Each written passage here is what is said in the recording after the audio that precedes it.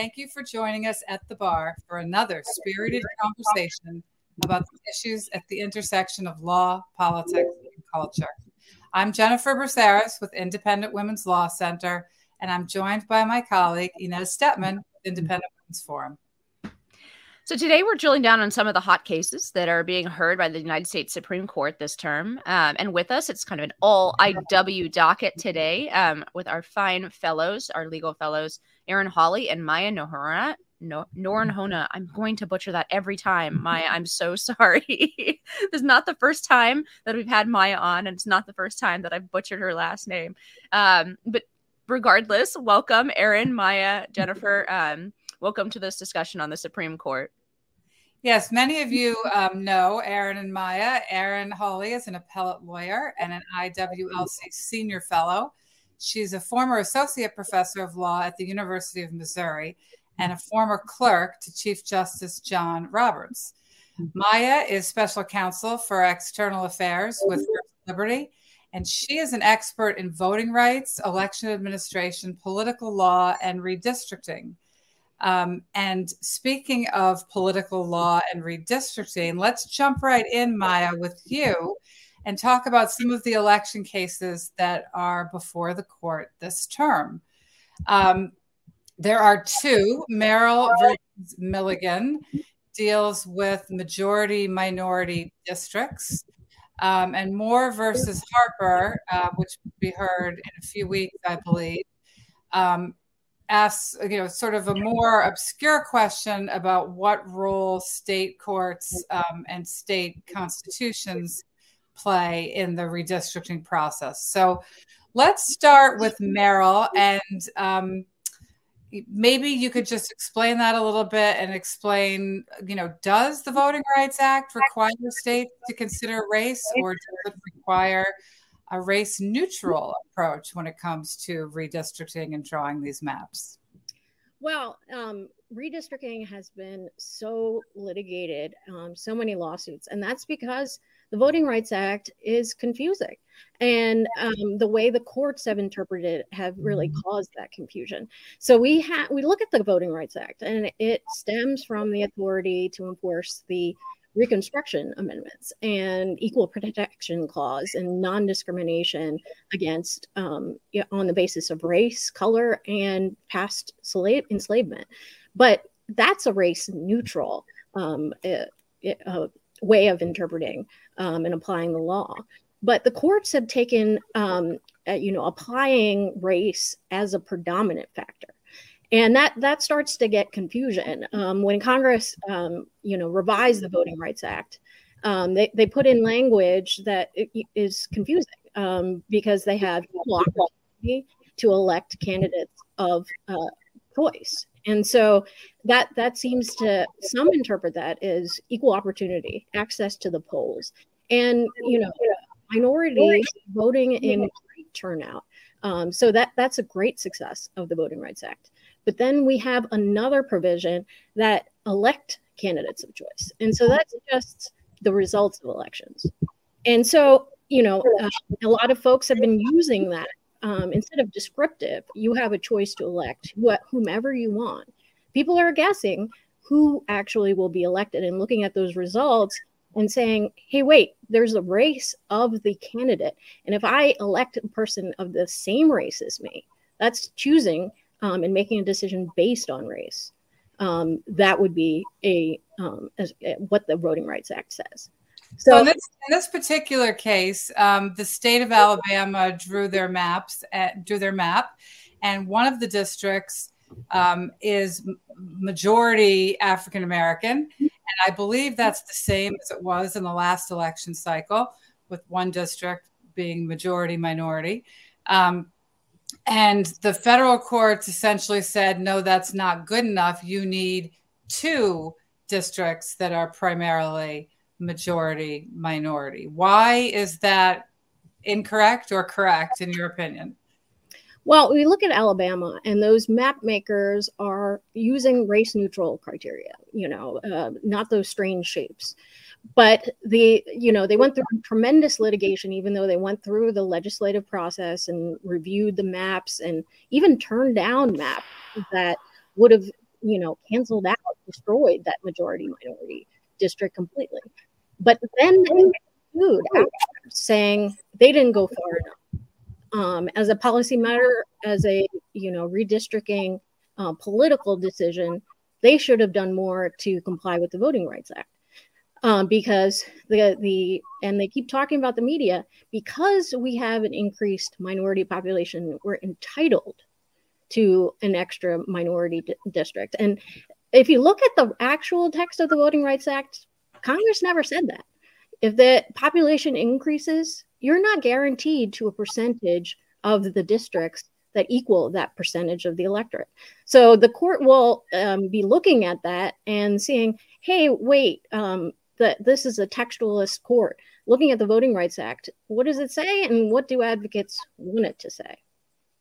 Yeah, I mean, I'm pretty sure that, I'm hopeful that this court will say that people who are drawing legislative maps need to behave in a race-neutral fashion. The Voting Rights Act does not give particular groups in the population the right to have members of their ethnic groups represent them in Congress. And, just as I would vote for a man or a Black person or an Asian. I mean, I don't have to have somebody who looks like me representing me.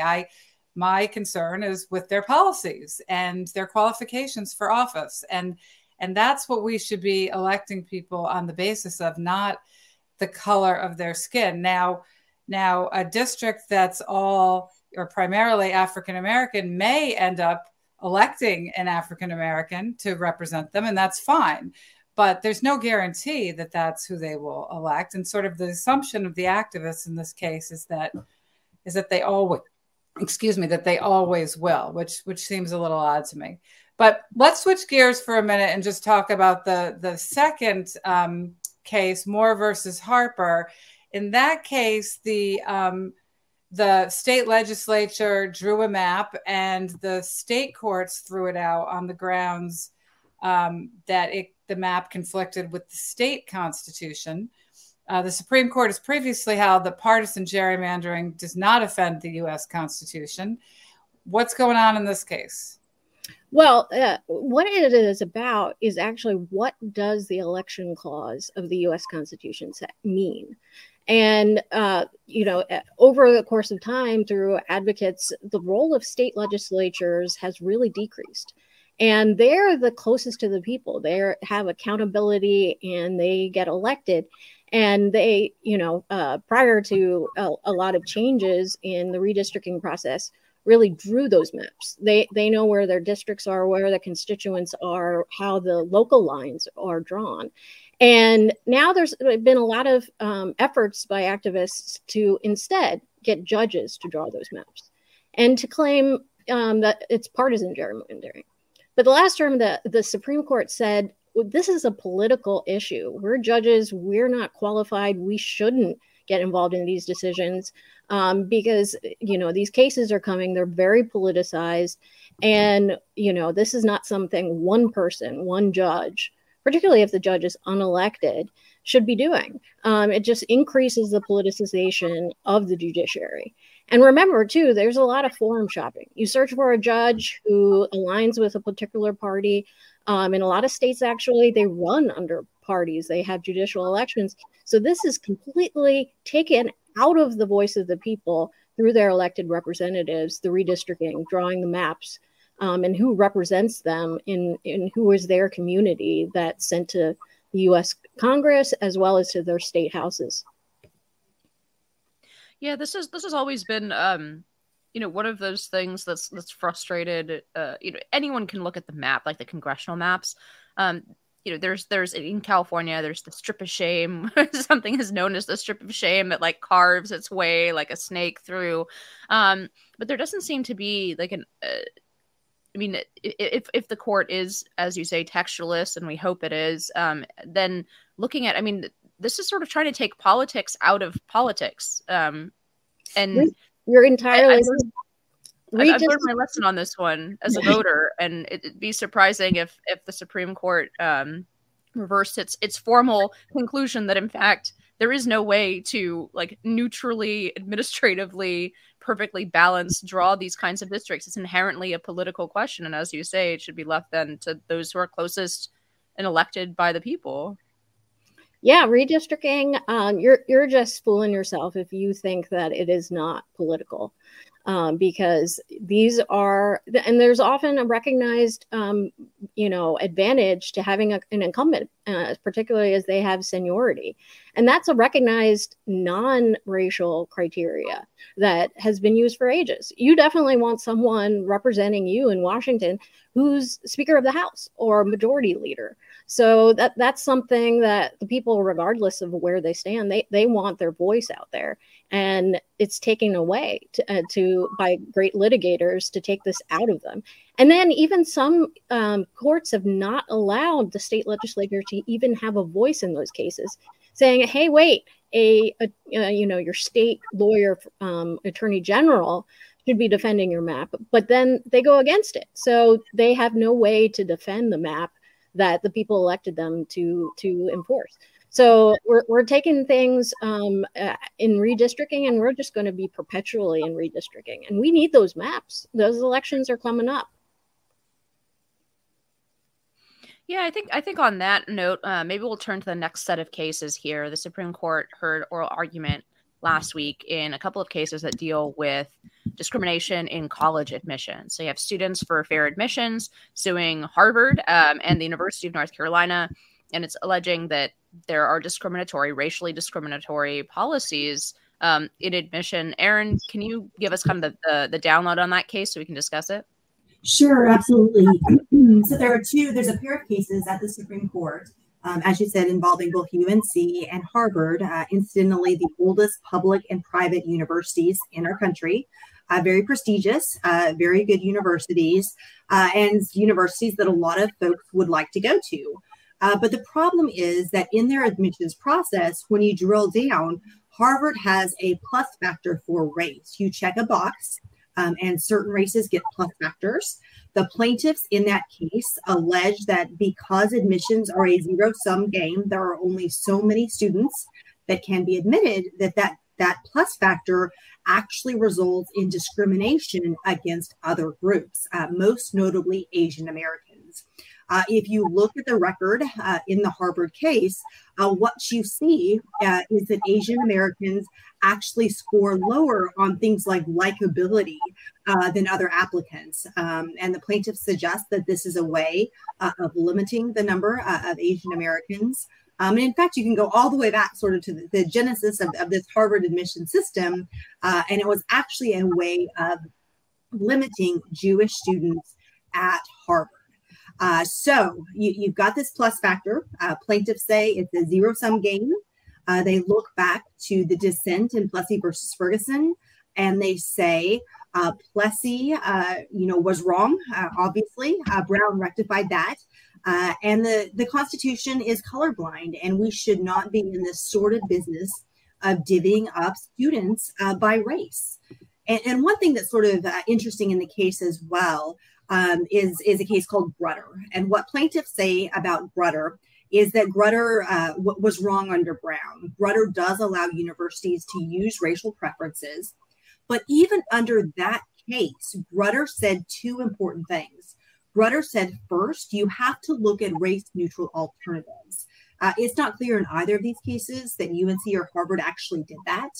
And second, Justice O'Connor noted that this, dividing us by race is inherently divisive and something that's dangerous, in her words. So she set sort of a sunset of being 25 years. Well, those defending University of North Carolina and Harvard had no way of saying, whether this will ever end. They were not committed to the 25-year window and really couldn't assure the justices that this sort of dividing up by race would ever sort of sunset. So I think those are some of the problems and arguments raised by plaintiffs here. Yeah, and just to underscore something you said, Erin, I mean, this is really the only situation. There's a couple things with tribal lands and American Indians, but this is the only sort of mainstream usage where the federal Constitution and our courts approve the use of race in this kind of limited, like, scratch your left ear with your right hand kind of way, right? And with this 25-year, so clearly sort of uncomfortably approved, but yes, this is the only approved use of race where even government institutions are using race, not just in the university context, but this general sort of affirmative action type context. There are also programs for housing or for business contracts and stuff like that. But now we're going to have this out at the Supreme Court, not quite at the 25-year mark, as we were discussing off air just before this. We got a few more years to go on that time clock. But as you say, no sort of plans and admission departments to put this to bed, and really a defense of this. Yeah, I think one of the interesting things about this case and this whole line of cases is that the Supreme Court has previously said that diversity can be a compelling educational interest that justifies, the use of race and the division of people along racial lines. Well, what does diversity mean? And it means all things to all people, or different things to different people, right? And that's one question that Justice Clarence Thomas raised at oral argument, is that these schools have been defending their policies on the basis of diversity. The court in the past has said, okay, you can use diversity as a compelling interest, but what they're really doing is not looking at people individually to see what type of diversity the individual brings to the mix. Do they bring intellectual diversity? Do they bring geographical diversity? That is something that schools consider quite a bit. But what do they mean when they say racial diversity? And what's interesting is that only certain boxes on these applications, there are only boxes for certain categories. Other categories get left out completely. And some ethnic groups are all lumped together in one category that seems not to make a lot of sense. So you have the Asian category, which includes everyone from Japan to presumably Afghanistan. And we have a clip of Justice Alito sort of trying to get the attorneys to address that question that we'll listen to now. I'd like your response to the argument that these racial categories are so broad that any use of them is arbitrary and therefore unconstitutional. So what would you say to, for example, a student whose family came from Afghanistan and doesn't get in because the student doesn't get the plus factor that the student would get if the student's family had come from someplace else? So you would say to the student, well, we don't need you to contribute to a diversity of views at our school because we already have enough Asians. We have a lot of students whose families came from China or other Asian countries. And the student says, well, you don't have anybody like me. I'm from Afghanistan. What similarity does a family background of a person from Afghanistan have with somebody whose family's background is in, let's say, Japan? Yeah, I thought it was a really good question. And then you have, on top of that, Justice Kavanaugh sort of following up, pointing out the absurdity of the fact that people who are from Middle Eastern countries don't have any box checks. So, if you're a Hispanic from Argentina, you can check a box, even, if you're white. But if you are a dark-skinned person from the Middle East, you have no box to check, which seems to not make sense, at least in terms of what these universities claim they're trying to achieve. So here's Justice Kavanaugh. Applicants from Middle Eastern countries classified from Jordan, Iraq, Iran, Egypt, and the like. My understanding is that just like other situations where they might not fit within the particular boxes on the common application, that we rely on self-reporting, and we would ask, they can volunteer their particular country of origin. But if they honestly check one of the boxes, which one are they supposed to check? I do not know the answer to that question. What I can say is that if a person from Middle Eastern country self-discloses their country of origin, it would be considered in the same way that we consider any box that matches, one of the boxes that's available on the Common Application, which is it would be an individualized, holistic analysis. And I can genuinely say that there would be a similar positive analysis in terms of the contribution that a student like that would contribute. And we do track, in particular, again, after the admissions process, religion and country of origin and that sort of thing. Thank you.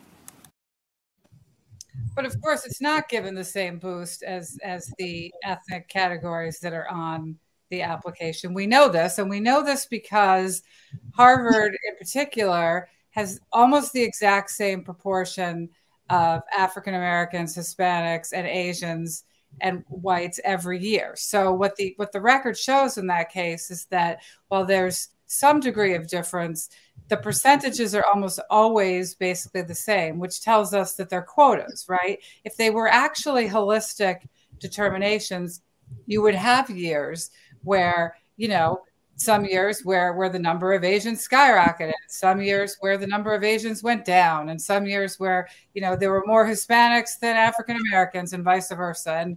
And it would not look the same from year to year, but they're almost exactly the same from year to year, which tells us that it's a pretty hard and fast quota.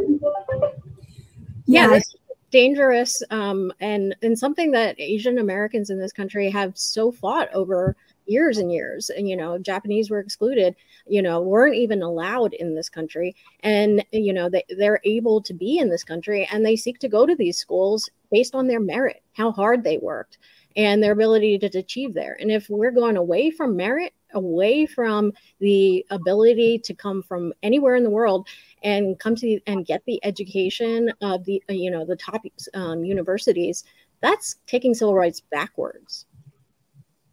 Yeah, and then there's the thing that these justices were drilling down on, which is the arbitrariness of these categories, and in relation to the stated goal, right? Always in these cases, you're looking at what the state is doing for its permissible interest, right? And looking for a fit between those two things. And obviously, there are different levels of scrutiny to decide how close that fit has to be. But here it really seems like the justices were questioning the fit because these categories are so arbitrary. There's a great book by Mike Gonzalez on this as well. And I know, Jennifer, you have another recommendation to just the history of these categories is really political. This country kind of started out, the racial categories in this country really were defined by the white-black binary, and that is America's, sort of history. With racial questions, even though we have been diverse from the beginning and there have been people from all different countries, or at least many different countries for centuries in the United States. But these categories really came about starting in the 1960s as a way, they're political categories, right? As Jennifer pointed out, there's no real reason why somebody from Argentina has like a ton in common with somebody, or especially actually here's an even stranger one, right? Somebody from Brazil who speaks Portuguese might have something in common with, say, like Cubans in Cuba or Mexicans, right?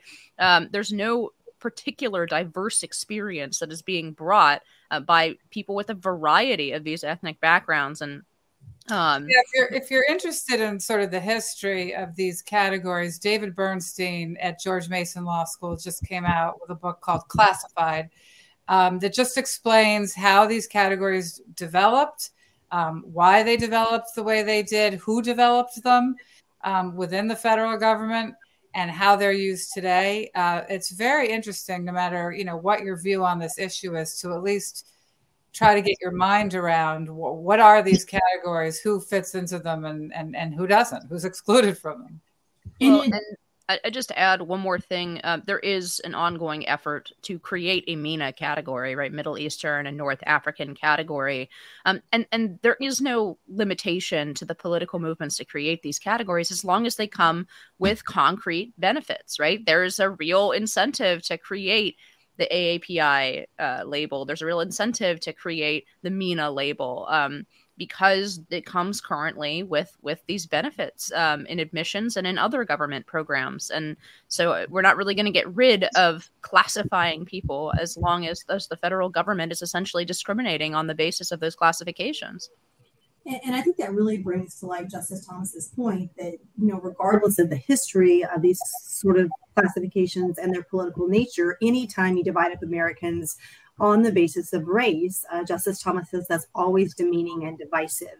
So not really something we want to be promoting in universities or elsewhere.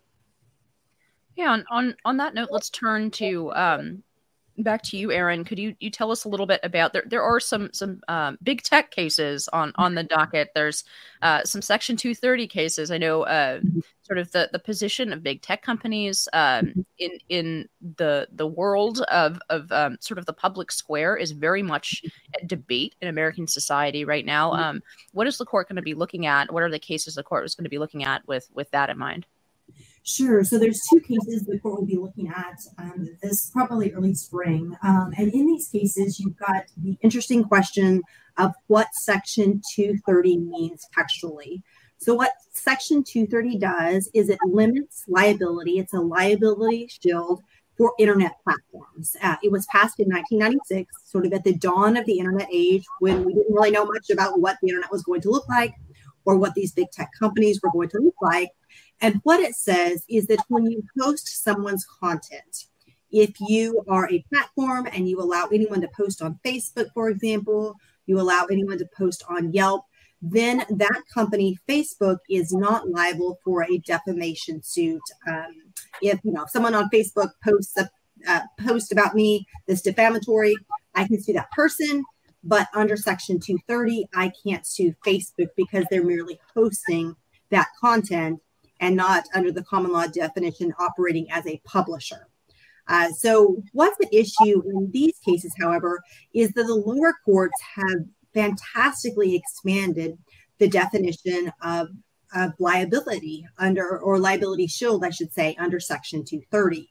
And how YouTube and these other platforms operate is they not only allow individuals to post content, they not only moderate such content, which is questionable under Section 230, but they also affirmatively promote content. So in these cases, you have two victims of terrorism, one of Hamas, one of ISIS, and plaintiff family members allege that YouTube and Twitter, by recommending certain violent videos based on previous users' sort of data, that they promoted these terrorist ideologies and resulted in the deaths of two individuals. Lots more people were killed, but these two families are suing on the grounds that Twitter and YouTube were liable for basically promoting terrorism. The lawsuits are at the very beginning stages, however, because what the lower courts held is that Section 230 cuts off liability entirely, that the tech companies are shielded not only for hosting content and letting people put it up there, not only for taking down or moderating content, but also for affirmatively recommending content. And so that's what the court's going to be deciding. Is it the case that affirmatively promoting content is shielded under Section 230? And I think that'll be a tough view on the statutory text, but we will see. So essentially, whether the algorithm is the new opinion page of the New York Times, which is a really interesting question, I think. Exactly. And there's all sorts of studies by the New York Times and others showing how these algorithms actually promote more extreme content. So if you're interested in one subject, the algorithm will continue to promote that sort of activity or the sorts of posts, but on a more extreme basis. Those can lead individuals down rabbit holes, as plaintiffs allege in the ISIS situation. And I think the tech companies are, originally we thought they were just like utility companies. They're just providing, electricity without any decisions made on, what type of electricity, or what there wasn't content in it. But they're more like television companies.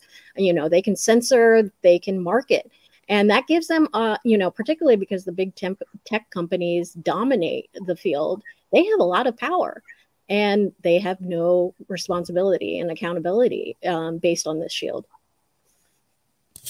Well, speaking of domination in a market, let's switch gears to this next case, 303 Creative, which we'll get to it in a minute, but involves the domination of the market of a particular type of wedding website. Maya, can you just lay out that case for us really quick? Oh, you're muted, Maya. 303 Creative is another free speech type of case where there was a designer who had a freedom of conscience and didn't want to create a sort of in support of a particular message, and that related to same-sex marriage, sexual orientation. And so do you have a free speech, a freedom of religion right to say, I'm going to abstain from that. This is my creative artistic expression. And this is, through public accommodation laws and through different types of laws, we're starting to say, to certain people with sincerely held beliefs, you have to say certain things.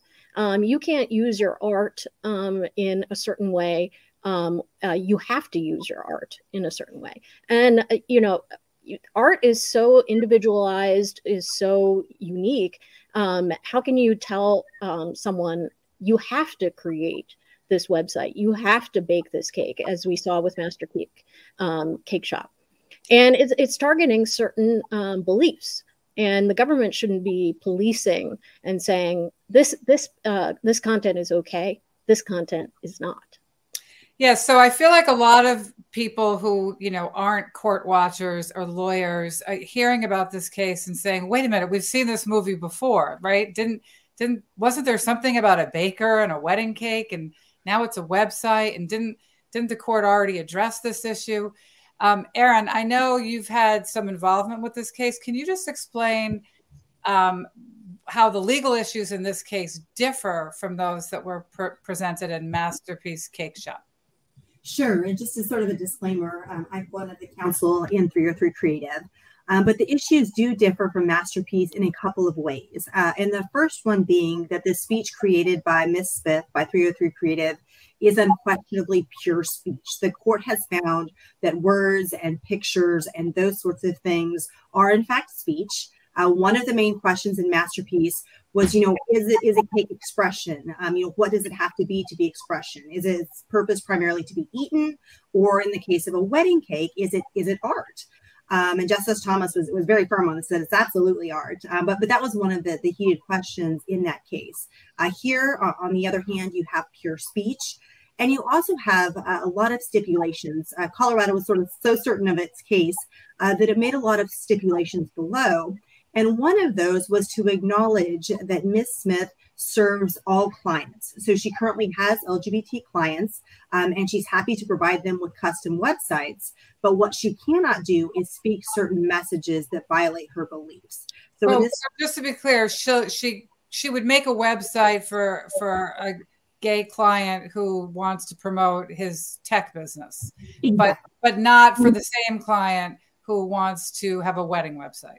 Exactly. So her argument is that you can reconcile these sort of public accommodation laws that typically regulate conduct and service and those sorts of things. But what you can't do is to make, as Maya said, someone speak contrary to their conscience. That's sort of a core First Amendment violation that the Supreme Court has never endorsed.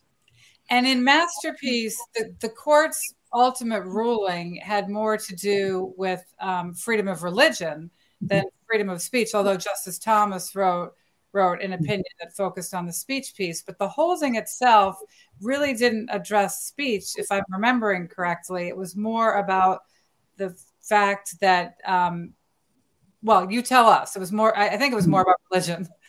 That's exactly correct. And what the court did in Masterpiece, I think it was a 7-2 decision, pretty sure. So a vast majority of the court was really concerned by the process in Colorado. And the Colorado Commission had demonstrated overt hostility to, in that case, Jack Phillips' religious beliefs. They had compared him to really bad people throughout history. They denigrated his religious beliefs. And so the court said, when you have a process, a legal process, you cannot discriminate against religious beliefs. You cannot show hostility to religious beliefs. That violates the Free Exercise Clause. So they went sort of decided it on religious hostility grounds rather than on free speech grounds. And even some of the more liberal justices saw that discrimination by the government actors in Colorado and therefore held that their actions were unconstitutional. Absolutely. Well, there was a concurrence too in that case, and it really pointed out that if you just follow the procedures and you don't say anything in passing these public accommodation laws, you could just do the same thing. And so there's this invidious discrimination against these certain individuals with these beliefs, but they're just avoiding and finding a loophole in Master Peace Cake Shop. And this has implications for cases all across. There's a lot more bakers. I'll give a disclaimer. First Liberty filed an amicus in support of 303 Creative because, there are cases in the pipeline still asking this question because Master Peace Cake Shop just dealt with targeting where that was the process. But what about these, this conflict where you have free speech in every other context except for LGBT issues, it seems. Right. So if you take it out of the, gay marriage context and out of the religion context, I mean, imagine if you wanted to bake a cake that said Donald Trump in 2024 and the baker, is a committed Democrat and doesn't want to put Trump's name on a cake. It would essentially present the same conundrum, right? Can government force this person to essentially create a political banner on a piece of artwork if that violates what that person believes? Not just what they believe. They don't want to say that. They don't want to speak those words. Well, one of the stipulations that Aaron was referring to is in the appellate, and I think it's the 10th Circuit in Colorado, right? So in the 10th Circuit case, they adopted reasoning because this case is sort of so clear that it is speech. One of the things they're arguing, and the council is arguing against 303 Creative is saying, yes, this is speech. Yes, we're litigating this under strict scrutiny, but this is the least restrictive means. We have to abridge this person's speech because she is a monopoly on her particular type of wedding website. And therefore, the government has the ability to tell her exactly what she can and cannot say and what messages she can or cannot publish. Am I interpreting that correctly? Because that seems kind of insane. We were just talking about how, maybe Google is not a monopoly, right? But this one woman who's making websites for weddings is somehow a monopoly because she makes a particular kind of art. Absolutely. And the 10th Circuit's opinions, I think, really went off the rails. And they really did get about 2/3 of it correct. They said, Lori is clearly speaking through her websites. And they said that the CADA, the Colorado law, the public accommodation law at issue, clearly compels her to speak. If she chooses to speak about opposite-sex weddings, she also has to speak under Colorado's law about same-sex weddings, despite her sincere religious beliefs. So it's speech and it's compelled. But then Colorado went on, just as you said, and said, or the 10th Circuit, and said, well, we think there's a compelling interest here, and it's narrowly tailored because Lori's websites are unique. And that means that all artists really have no First Amendment rights because the state can force you to say anything contrary to your beliefs based on the idea that you yourself are a monopoly because you create unique products. So a mom on Etsy with a side hustle, a Democratic speechwriter, could be forced to write a Republican speech. There really is no limit within these political categories to what the government can force you to speak. And we wouldn't need a First Amendment right if there wasn't speech that people disagreed with. So, having government, police and say what's okay to say and what's okay to not say is, a basic right that, our First Amendment has always protected. Yeah, and before we wrap up, we have one more sort of topic. Now we're going to talk about Sackett against EPA. We're going to turn to you, Aaron, because this is a case about the scope of agencies and what agencies can and can't do. Now, this is like maybe you could tell some of the winding history of this case. I feel really bad for this guy. He's essentially been litigating this for, since before 2006. So he has been doing this for years. He's been going on a one-man mission against some absurd things that the EPA has done. So can you kind of lay out the case and tell us why it's important? Absolutely. Well, as you described, in 2004, Mark and Chantel Sackett, they're just an ordinary couple. They purchased a plot of land, a 2/3 acre lot near Priest Lake, Idaho, and they started to build their dream homes or their retirement home. But yet the EPA stepped in and said, wait a minute, I think, or we think, the EPA thinks that your area, your lot here that you purchased is a wetland. And the way that the EPA got to this determination is really pretty aggressive. So the land purchased by the Sackett is separated from Priest Lake. It's not close, or it's not connected, I should say. It's not connected. And what the EPA said was that, let me get this correct. So Priest Lake is a navigable water, which matters under the statute. It connects to a non-navigable creek, connects to a non-navigable man-made ditch, which connects to wetlands. And so this begs the question of, well, what among this sort of variety of connections, wetlands that's separated by a, I think, 30-foot road, it gives the EPA jurisdiction under the Clean Water Act. And the Clean Water Act defines the EPA's jurisdiction as being navigable waters, which is defined as a water of the United States.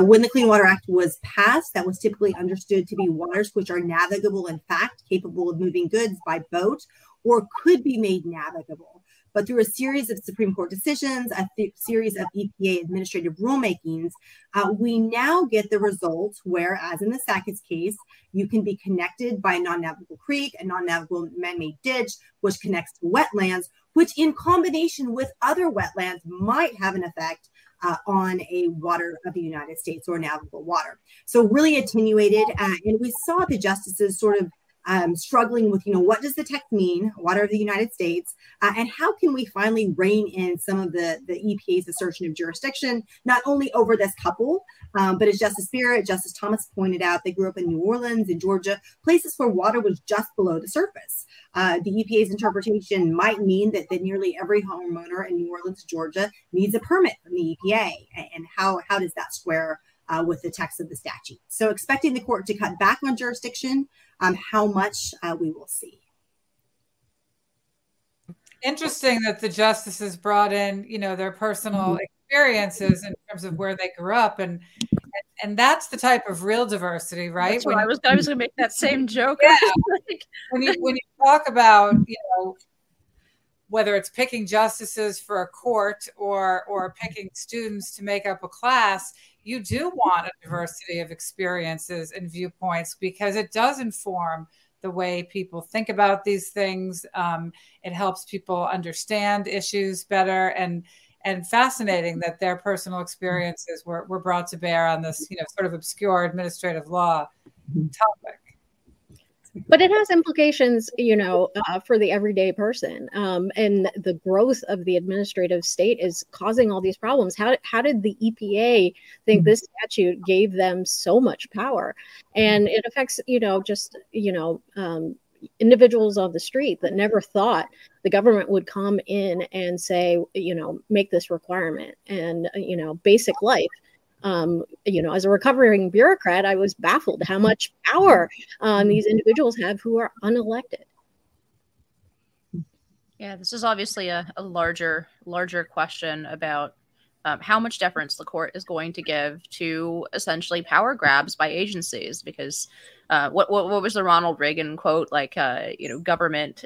There's nothing so permanent as a temporary government program. I mean, that's true with regard to agencies. They're always going to be looking to expand their scope, to expand their reason for existence. And sometimes, like in this case, they end up fundamentally harassing people for 15 years or more based on very, very attenuated interpretation, like after interpretation of a text, to the point where you get completely far away from any kind of legitimate text that was passed by the people's representatives in Congress, and very much into what you just said, Maya, where it's just rule by bureaucrat. And on that note, we go. But no, seriously, thank you, ladies, for joining us to talk about some of these cases on the court's docket. As the court moves through the term, maybe we can get together and do it again, because any one of these issues could have commanded, a full hour of your expertise. So we appreciate you coming on to talk about this. And thank you so much for being here. Mm-hmm. Thanks, Jennifer. Thanks, Inez. Thank you. At the Bar is a production of the Independent Women's Forum. It's available for viewing on Facebook, YouTube, and IWF.org. You can listen to At the Bar as a podcast on iTunes, Spotify, iHeartRadio, anywhere you get your podcasts. We hope you'll join us again in a few weeks for another spirited conversation, perhaps about some of these cases and more of what's going to be hashed out in the Supreme Court, but generally issues at the intersection of law, politics, and culture. Until then, cheers.